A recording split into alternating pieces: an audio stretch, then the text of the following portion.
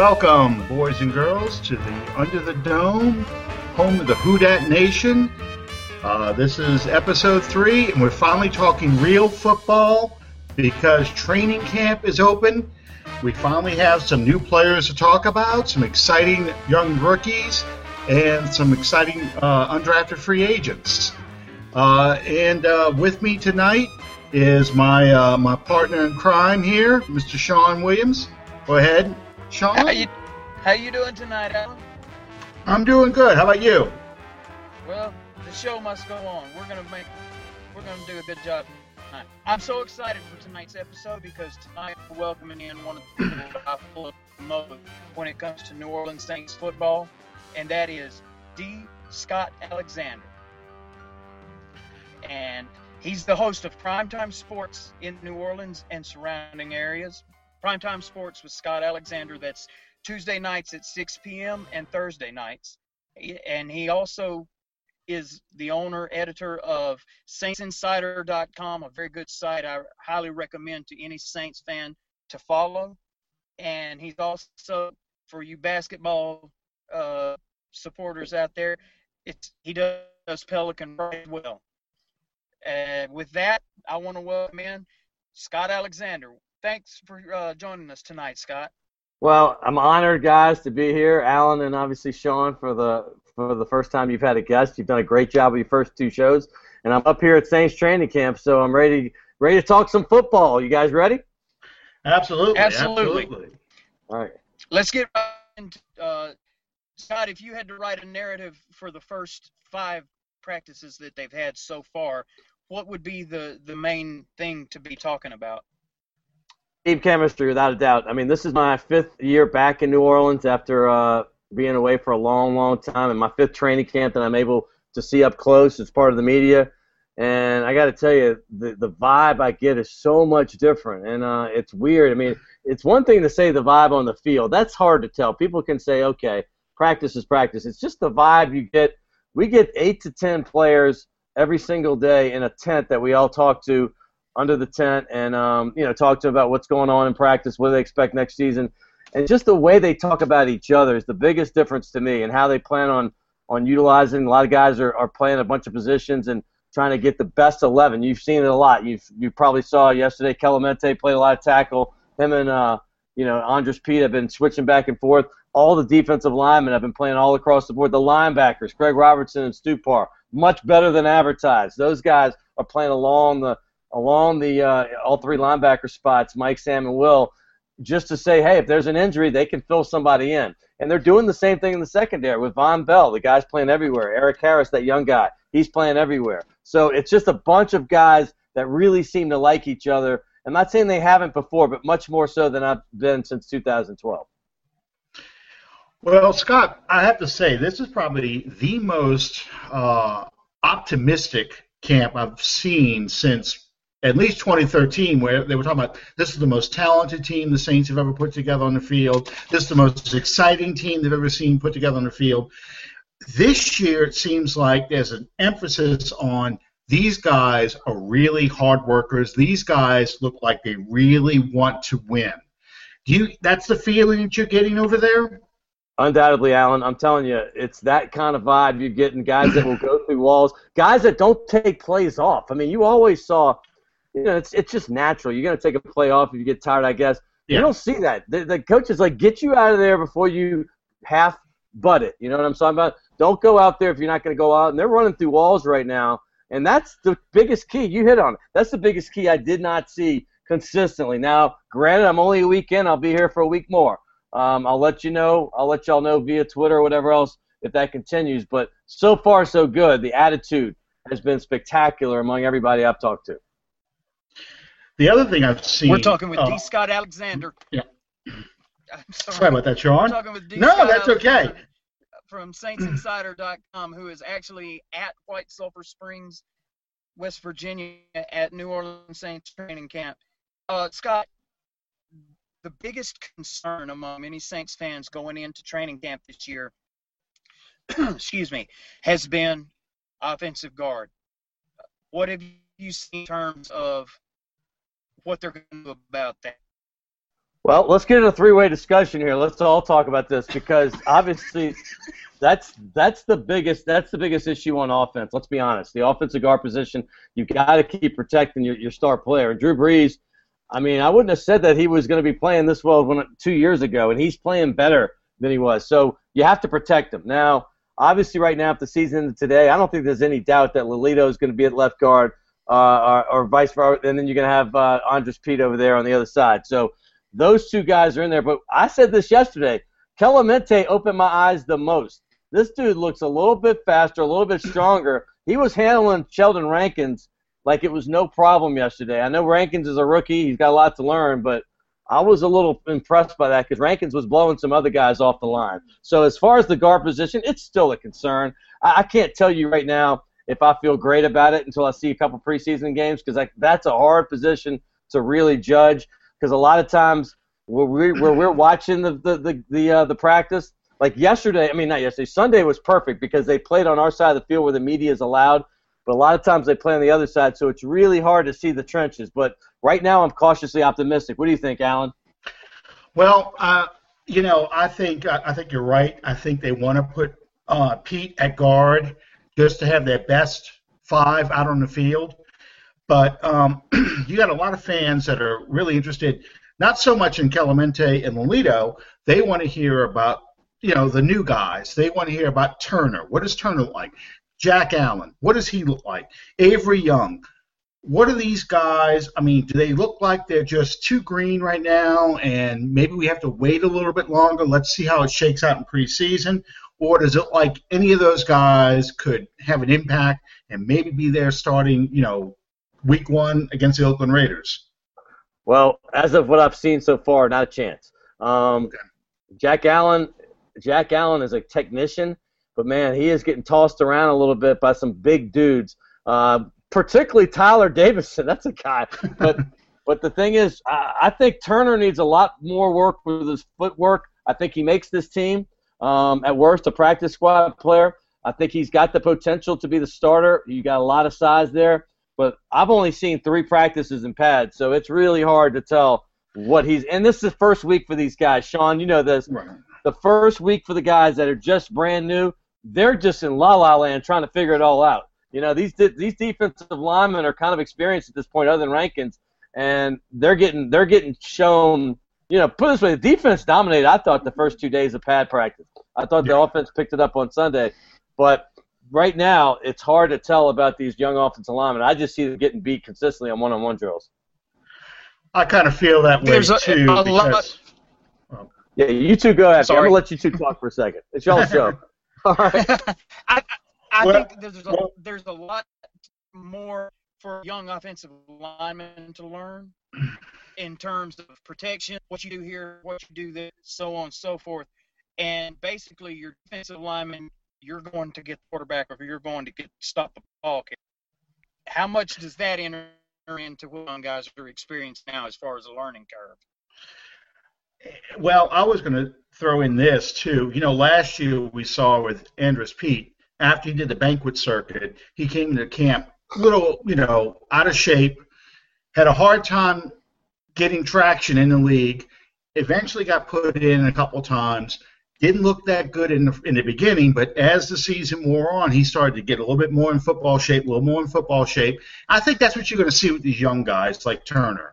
I think a season kind of on the bench in an NFL level conditioning and training program, you'll probably see a much bigger leap next year with Jack Allen, Turner, players like that than you will this year. I think this year it's going to be the three-way battle between Pete, Clemente, and Lolito. I think it's just going to have to be that way right now.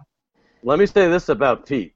Boy, man, I mean, he is blowing me away. When they put him at left tackle yesterday, they kind of had the Clemente on Sunday.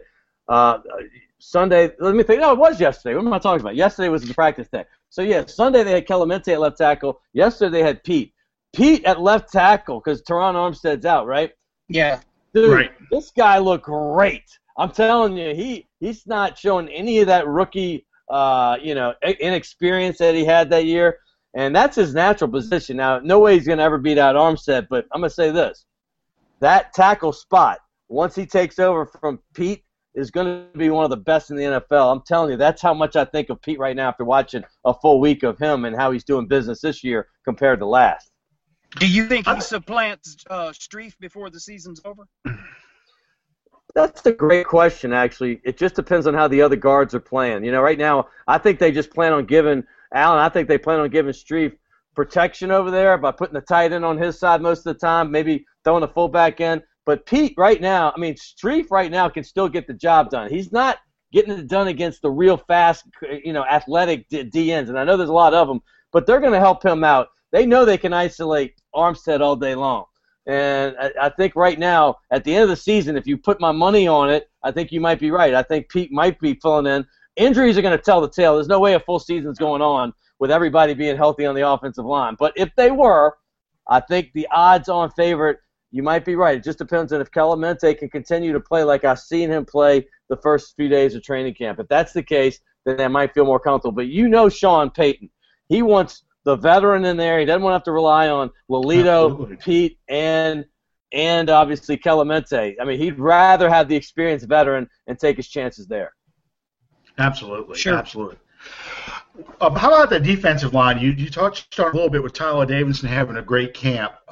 Nick Fairley got knocked out early with a mysterious injury. Could be a cramp. Not quite sure what's going on with him. But how about the rest of the defensive line? I've read that John Jenkins seems to be having an okay camp to a very good camp. Davidson seems to be stepping up. What do you see out of the defensive line so far? Well, that's the group I get to watch the closest. I mean, sometimes the offensive line, they let us, but the defensive line, man, they've come right to the end zone where we're allowed to be, and so we are close enough to touch them. So those guys, I feel like, at least for now, I have a good feel for. Nick Fairley's only missed a practice and a half. Keep in mind, I mean, I know they say cramps, and let's hope that's the case. He practiced for half that practice on Sunday, and I got a lot of pics of him. It was yesterday that he missed, but I'm telling you this. I feel very good about Nick Fairley. I feel very good about Sheldon Rankins. I can't 100% say the same for John Jenkins. I didn't watch Jenkins, though, as much as I did the other guys. I know he did look really good in a couple drills I had, but the guy that really stands out because he just seems to be the hungriest is Tyler Davidson.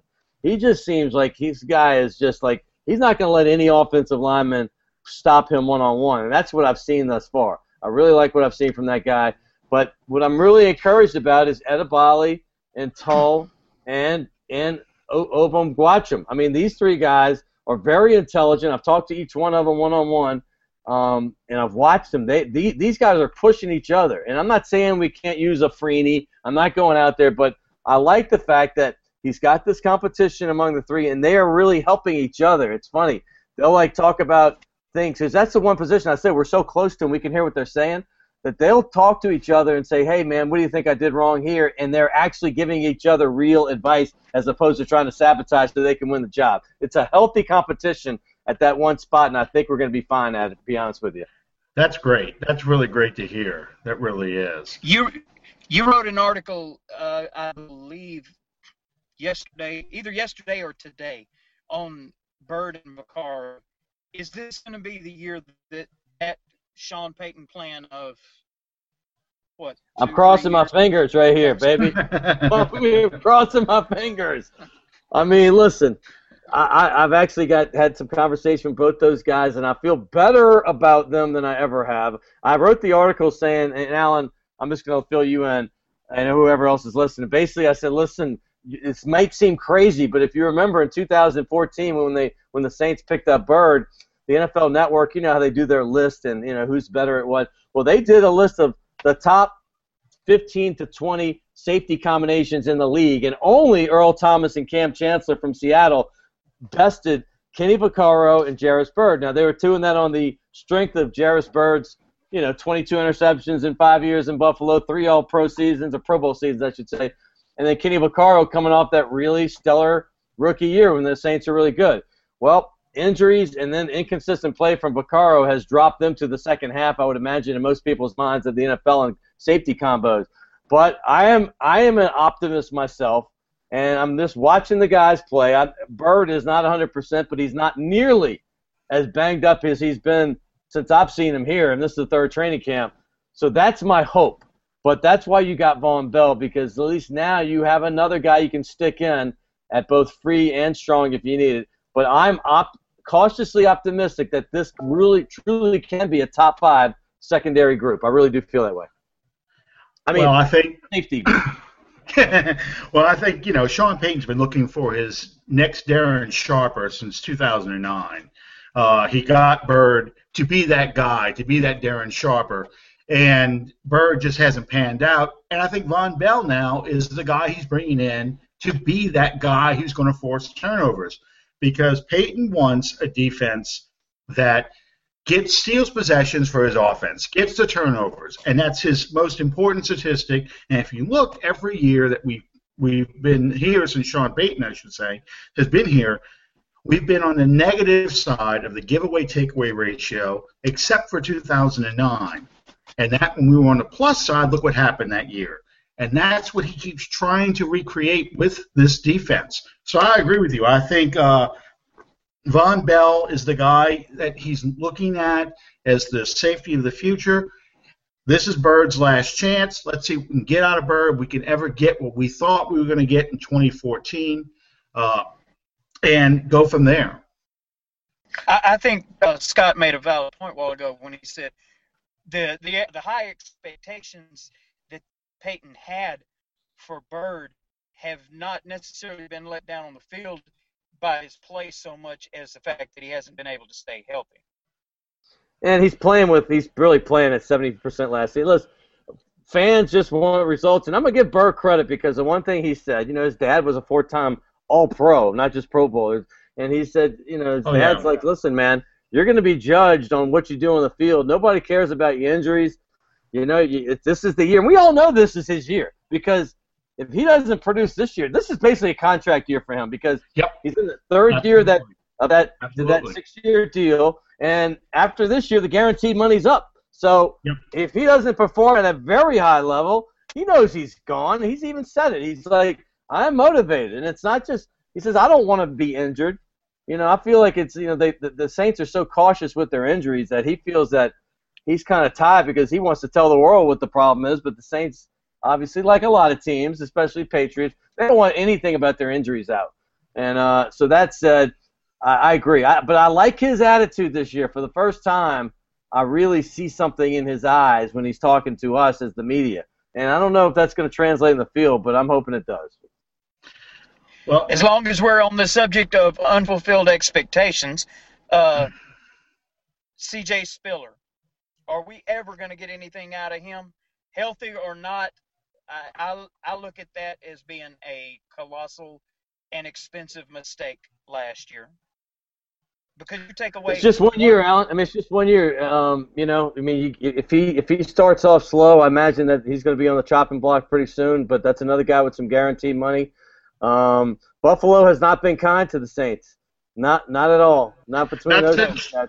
Not since Jabari Greer. Yeah, not since my man Jabari Greer. True story. No, I'm optimistic about him too. I mean, I saw him do a couple plays where he took it to the house in practice, and I'm like, And the one thing he said he couldn't do last year at all was cut. And I did see a spin move and a cut that impressed me at training camp. And I'm like, once again, I got to see about 10 of those to be able to tell you honestly that he can keep doing it. But it's a good sign. We're giving you a lot of good signs. And last year at this time, I wasn't giving you a lot of good signs. I was giving you some optimism, but it was much more guarded than it is now. I feel good about Spiller. I actually feel better about Spiller than I do about Byrd, to be honest with you. Wow. Okay. Good deal. Well, you need that joker back, that Reggie Bush, Darren Sproles type of back in this offense, because I talked to Sean about this last week. This offense is predicated on a deep threat, someone who can stretch the seams, and someone who can come out the backfield and get those mismatches on linebackers. And last year we didn't have that. We had somebody who could stretch the field in Cooks. But at 35 years old, Benjamin Watson wasn't Jimmy Graham. He could not stretch the seam. Marcus Colston clearly had lost a step. So, and then you didn't have Spiller come in there as the underneath guy, get those mismatches in the linebackers. So the offense a lot of times had trouble struggling just to get on track, get that first down, get those drives going, start moving those chains. I think we're going to see more of that this year because it looks like, Spiller aside, it looks like Michael Thomas is the real deal, and it looks like Coby Fleener is going to be the next Jimmy Graham, that seam, that red zone threat, someone who is going to move those chains on third down.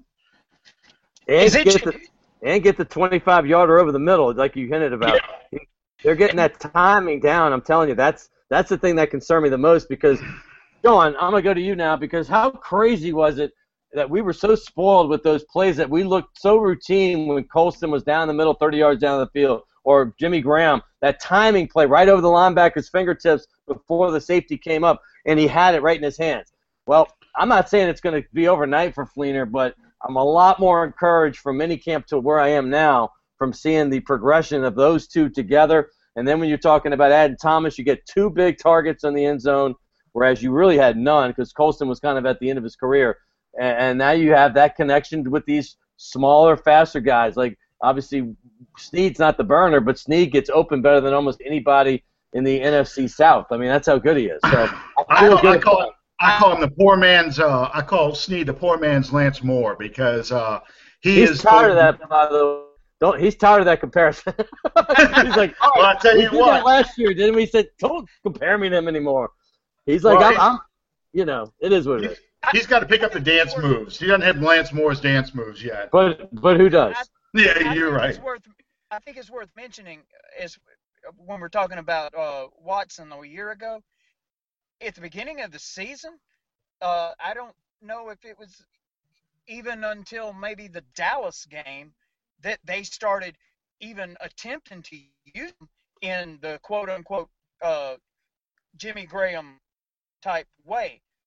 They just had him in there blocking, doing what he normally did when he came in relief of Graham, and it wasn't up until maybe the fourth minute.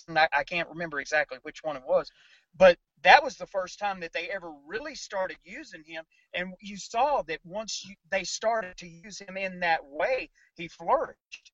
And Scott can probably answer this if I'm mistaken about it, but I'm getting the impression just from the things that I'm seeing coming from camp that Fleener is going in the Jimmy Graham role straight in right off the bat. Is that? Oh, no doubt. Well, no, you're paying him $7.1 million. He's in that role. But Here's the thing, man. Remember last spring when before they got Fleener, before they re-signed Hooman, and then Josh Hill was they weren't sure what they were going to do with him either because remember they had to get a matching offer from the Bears. Well, all of a sudden the tight end position looks extremely strong because those two dudes are playing better than I've ever seen them play. I'm talking about Hooman and obviously Josh Hill. They look like they're possessed right now, but dude, I'm telling you right now, Coby Fleener flat out said this, and I'll back him up from what I've seen. Rashawn Allen and Manhertz, they're going to have a tough time. They're keeping 4, I think, at tight ends. I really feel that way. I agree with you on that. And they're going to have a tough time deciding on that last one because these guys are balling right now. Rashawn Allen's catching balls over the middle that remind me of Antonio Gates. I'm being honest with you. And I know he's got a long way to go to keep proving that, but this position looks very solid to me this year. Manhertz is going to be very interesting to watch in preseason because, he's a basketball player and he's going to do that same route as Graham and Gates and Gonzalez. But unlike those other guys, he's never really played football. He's been strictly a post basketball player. So it's going to be interesting to see how he does with his hands, how he gets off the line of scrimmage, how he fights to get open. That's going to be a good thing to watch, and that'll probably be the deciding factor between he and Rashawn Allen. Who's going to be that fourth tight end? He's a specimen, no doubt. They may even put one on practice squad. That would be a lot to carry, though, but still, that's a lot of guys, and they have a lot of potential. I like the fact. I think Fleener is a lock right now for about 80 catches this year. I mean, they're going to spread the ball out, so that might be much. But 75 catches, 900 yards to 1,000 minimum, and give him 8 touchdowns. I feel that strong about Fleener. Well, awesome. with that in mind, speaking of that fourth spot, how does that fourth wide receiver position look? You got Brandon Coleman, who is the incumbent, but I don't know how strong he's got a hold of that position. How about those other guys? I think Coach wants Shaquem Nicks to take that job. I really do. He's only 28 years old, and I know he's not the same guy he was when he got 2,250 yards and 155 catches and 18 touchdowns in a 2-year stretch from 2010 to 11. But I'm telling you, I've seen enough that at least he's going to compete. Obviously, Coleman is the guy to beat out at the moment. I think they feel a little less that they have to have Coleman. Not that they have the size of Fleener and particularly Thomas going to the red zone. But Coleman's taller than – well, he's definitely taller than Thomas. Maybe not Fleener. They're about the same. But the fact is that guy better start catching some more balls because we've gotten in the media whereas there's a ball that he may be in a little traffic, but he'll miss, and the first thing we say is Michael Thomas would have had that ball. So you can't keep hoping a wide receiver catches the ball. At some point, you have to know he was going to catch the ball. So I think he's on the line. Now, if you're looking for a couple dark horses, there's a bunch of them at wide receiver. But I've said this, and I know, Sean, I think you were high on him earlier, but our guy Jake Lampman, man, it continues to impress the hell out of everybody, at least that's watching on the sideline, because he is a beast.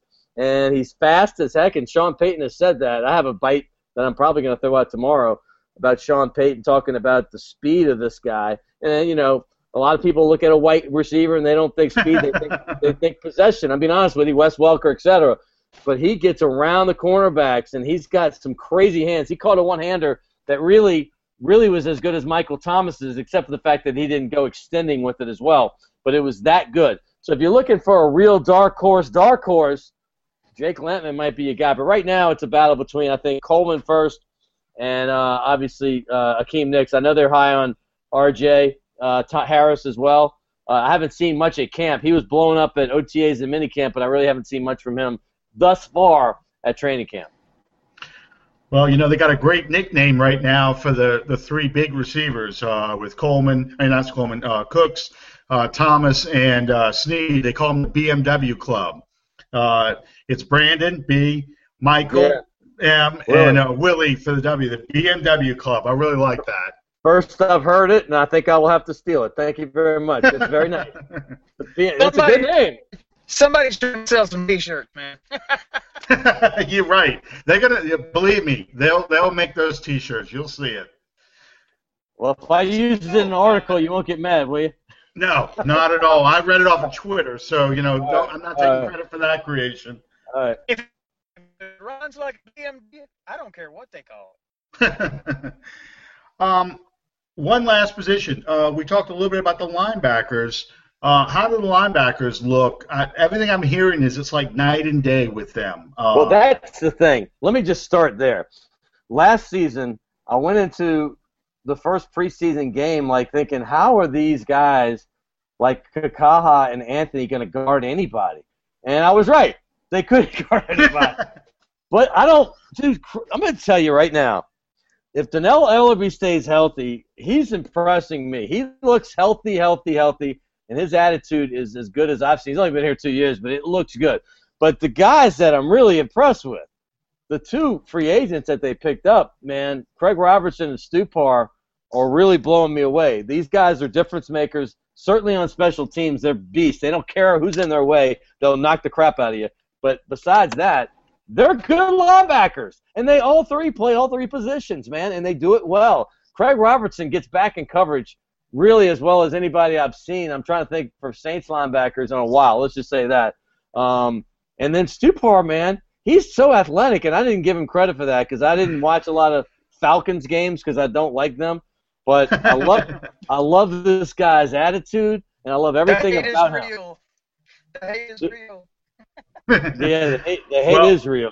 I haven't seen a Saints linebacker who can cover probably since the Bum Phillips era. And even that is stretching it because the Dome Patrol, they were good, but they weren't cover linebackers. They went after the quarterback and they stuffed the run. Mark Fields wasn't bad for a middle linebacker. But, he really grew in Carolina, unfortunately. The Saints let him go too soon. He was really raw, had a lot of speed, but when he was ready to make that next step, he was in Carolina. True story. My understanding is that Laurinaitis is just taking over the linebacker room, linebackers out there in the field. He is just barking at them, getting them guys lined up, telling them, making the calls, telling them, what's coming, getting everybody ready. And that's something you did not see last year. Last year, they were lost puppy dogs. They looked all over the place. It was chaos last year. It was, and I'm telling you what, Stephon Anthony is grateful that he has this guy. And I'm going to say this is the three things on defense I'm going to say right now, besides the people coming back from injuries. Dennis Allen's leadership is extraordinary. Extraordinary. I'm telling you right now, the respect level that this guy gets is incredible. But Laurinaitis and Roman Harper's voices on the field and on the sideline, and I haven't been in the locker room yet, but their voices in the media area are extraordinary, and they cannot be underestimated no matter what they do on the field, because these are the leaders that this franchise has been missing since Vilma and Jenkins and Harper himself, and they need these guys, man. And you can just watch the play. I talked to Von Bell yesterday. Von Bell says, man, I just want to soak up everything that Roman Harper has to say. And everybody says the exact same thing about Laurinaitis, getting back to your original question. This is a home run. I don't care what Pro Football Focus says he does as far as tackling. I could care less. Don't get me started on those guys. I've got two eyeballs, both Alan and Sean. I see up close, and I'm watching this guy direct traffic, and they didn't have that last year. And quite frankly, I like Curtis Lofton, but he does it better than Curtis Lofton, no doubt. Nobody has done it this well since Jonathan Vilma with the Saints. That's great. That's great. People lost their minds a while back when we got Roman back. They wanted to throw their hands up. Why?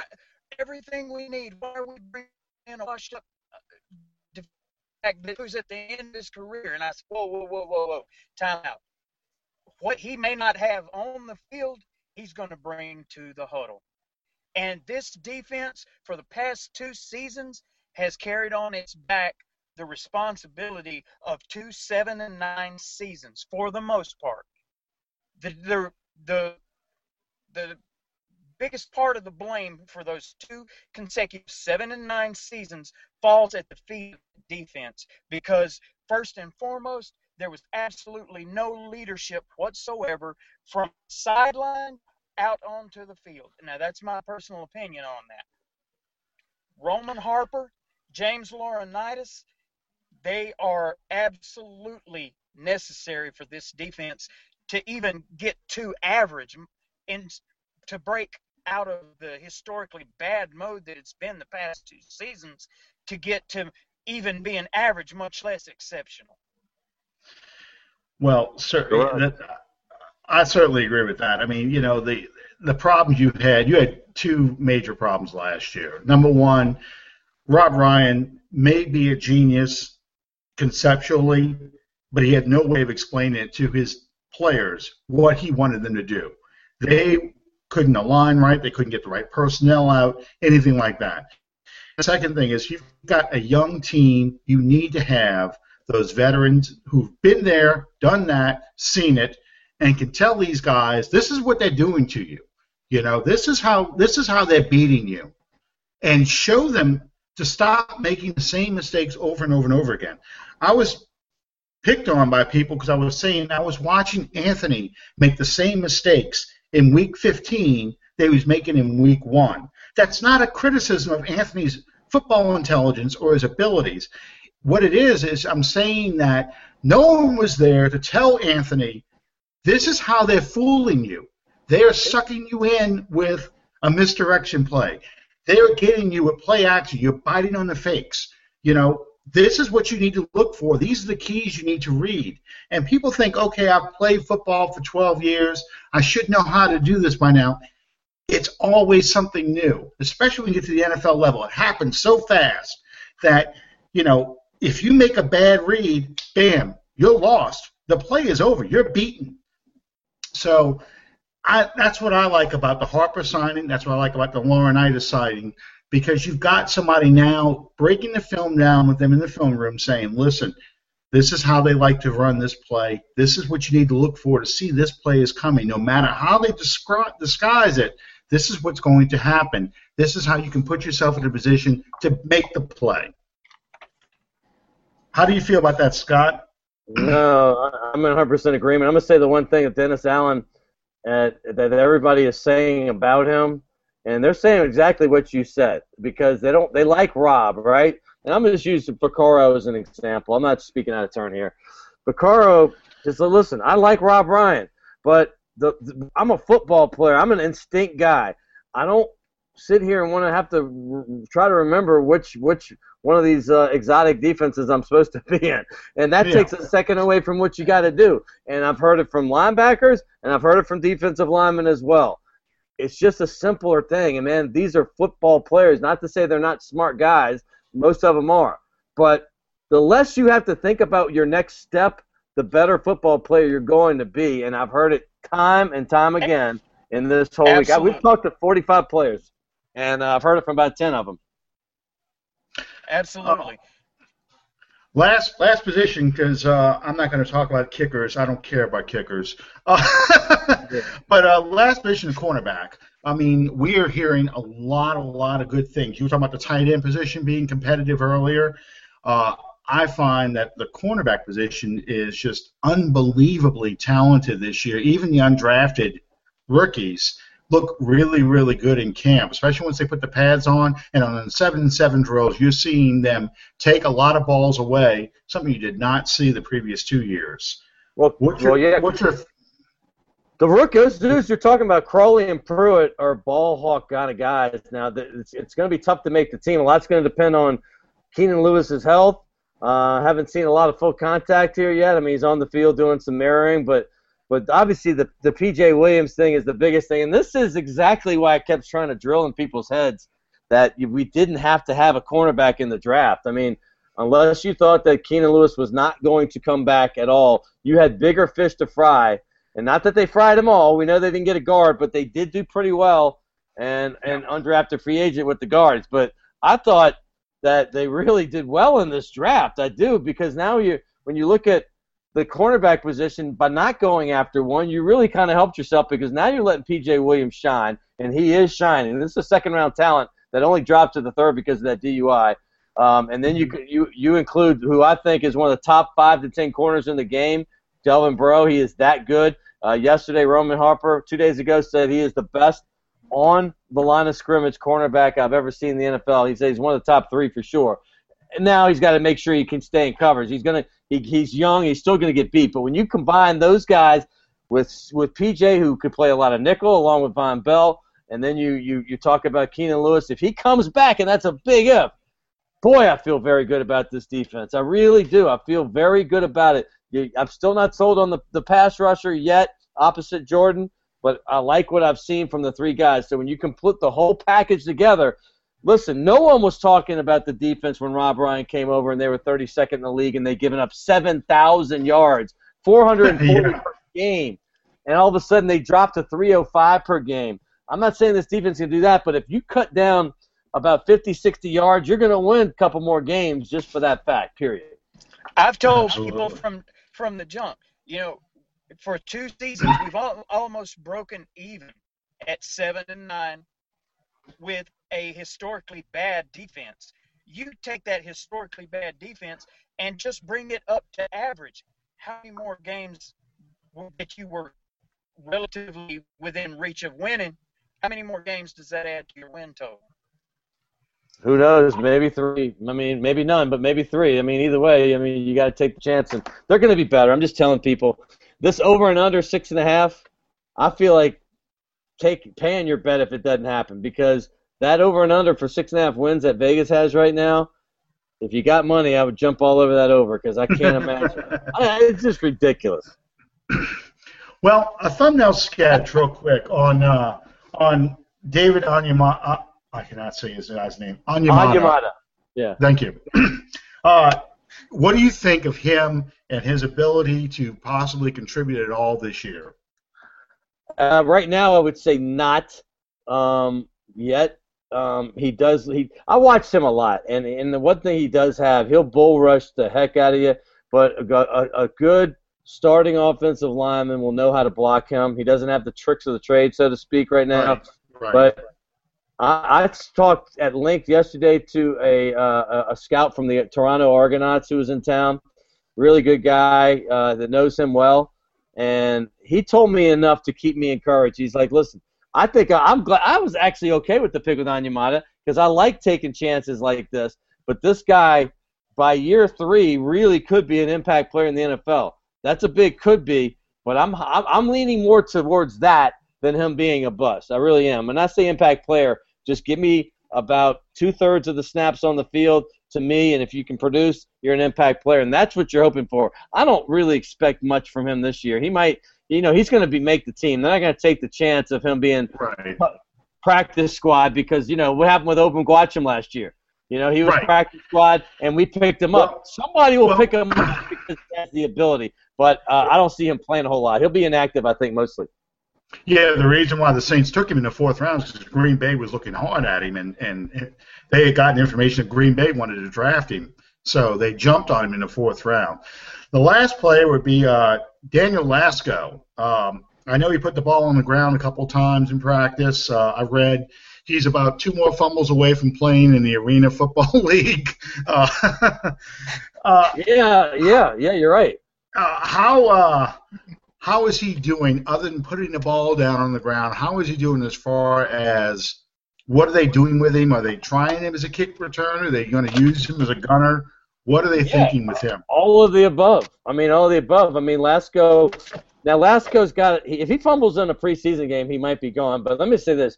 You can't teach the skills he has, Sean and Alan. This guy's got incredible – he could be. I'm just telling you. This is a Darren Sproles type player. He's got that kind of crazy energy. Now that's a stretch because Sproles has proven it, but Lasco is a 3rd-round pick if he's not hurt last year. Flat out a 3rd-round pick. I did a Cal game. I did games.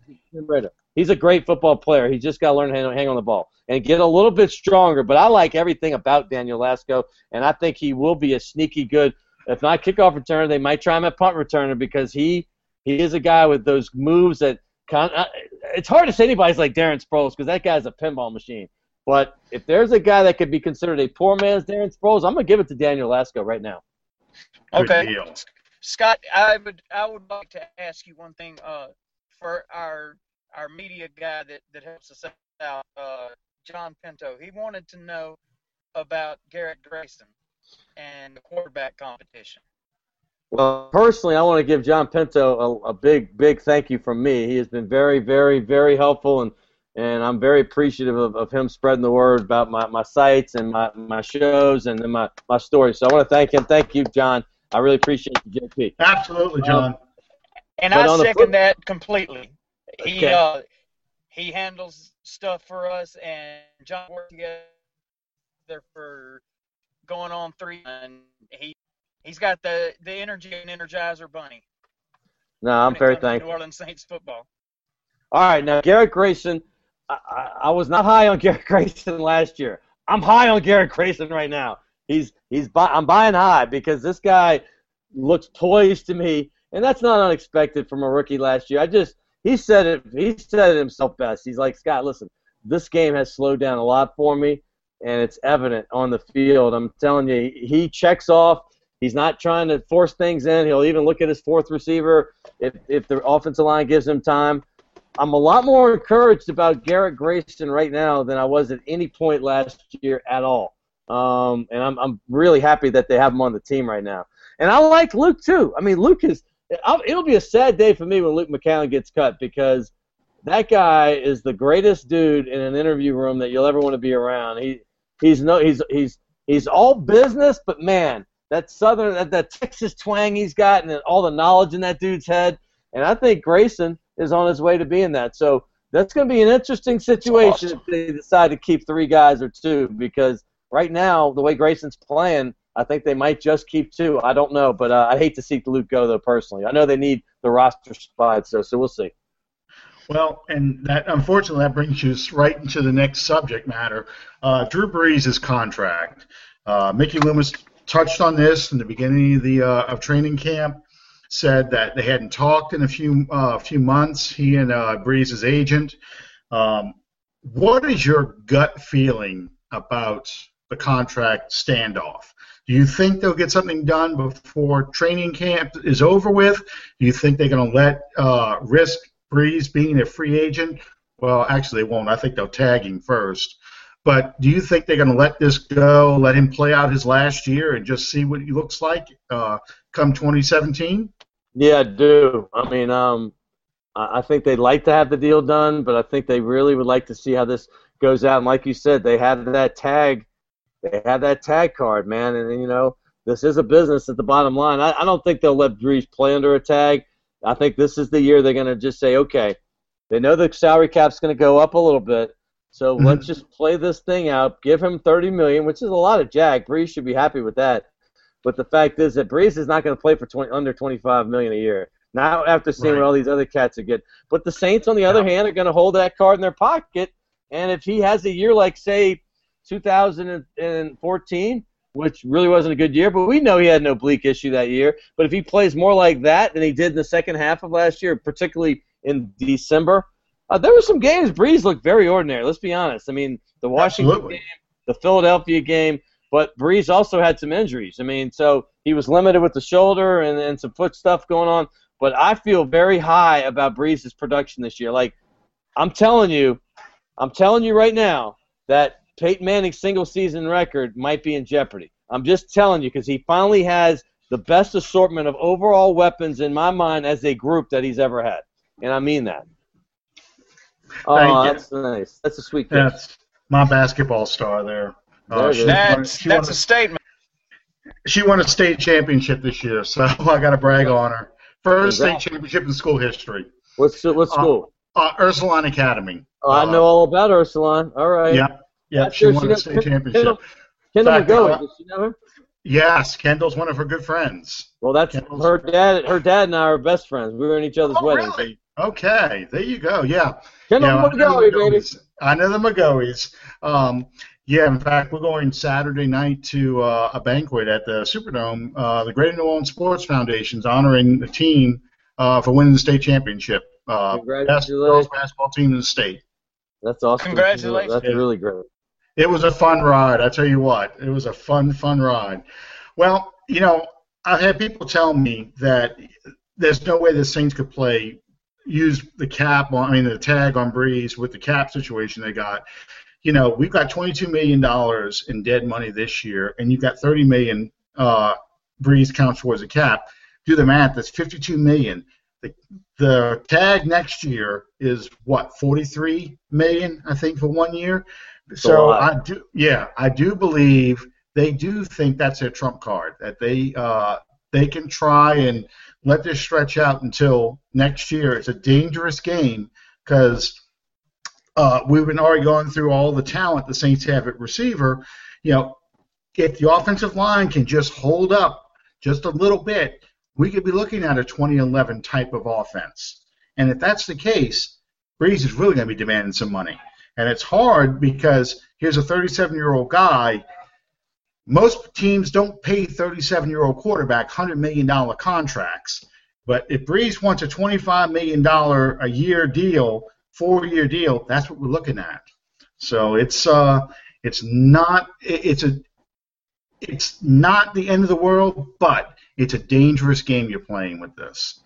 It's a delicate situation. It's a delicate situation because he is the face of this franchise and has been for a decade. But you're right. At some point, it has to become a business. You really don't want to sign him more than 3 more years. I mean, he's not going to accept that. But 4 years, he's going to want most of that up front, guaranteed. So when you cut him, you know, it's a fact of life. And it's a tough spot to be in. I hate to be Mickey on that one because everybody loves Drew so much.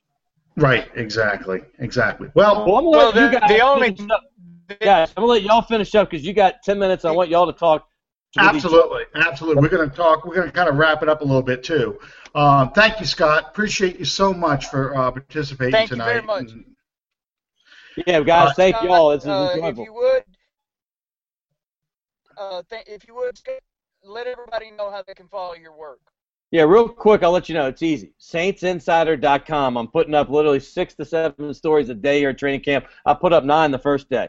I'm working literally from 7:30 in the morning until about 2 in the morning, and I love it. I'm doing it so for training camp. Come on to my message boards, man. I'm having some fun with some guys. I'd love to hear from you. Also, if you're in New Orleans area, there's a TV show called In Primetime Sports with Scott Alexander. We have guys every week, like the Ricky Jacksons, the Archie Mannings, the Delvin Bros. Every week I've got these guys on. So come check that out. It's on WLAE at 6 o'clock on Tuesdays, and then we're on again at 10 o'clock on Thursdays. But thank you all so much, and I appreciate you.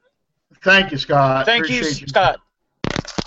Okay, so, the thing we got next week is practice against the Patriots. They've got a preseason game, their first preseason game coming up. They're going to do some work next week with the New England Patriots, so that should be exciting because we're going to finally see what our guys look like when they're playing against someone other than their own teammates who know what they're going to do.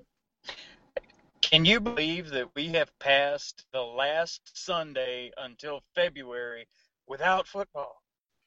Well, I watch football games on YouTube, so every Sunday's NFL Sunday for me.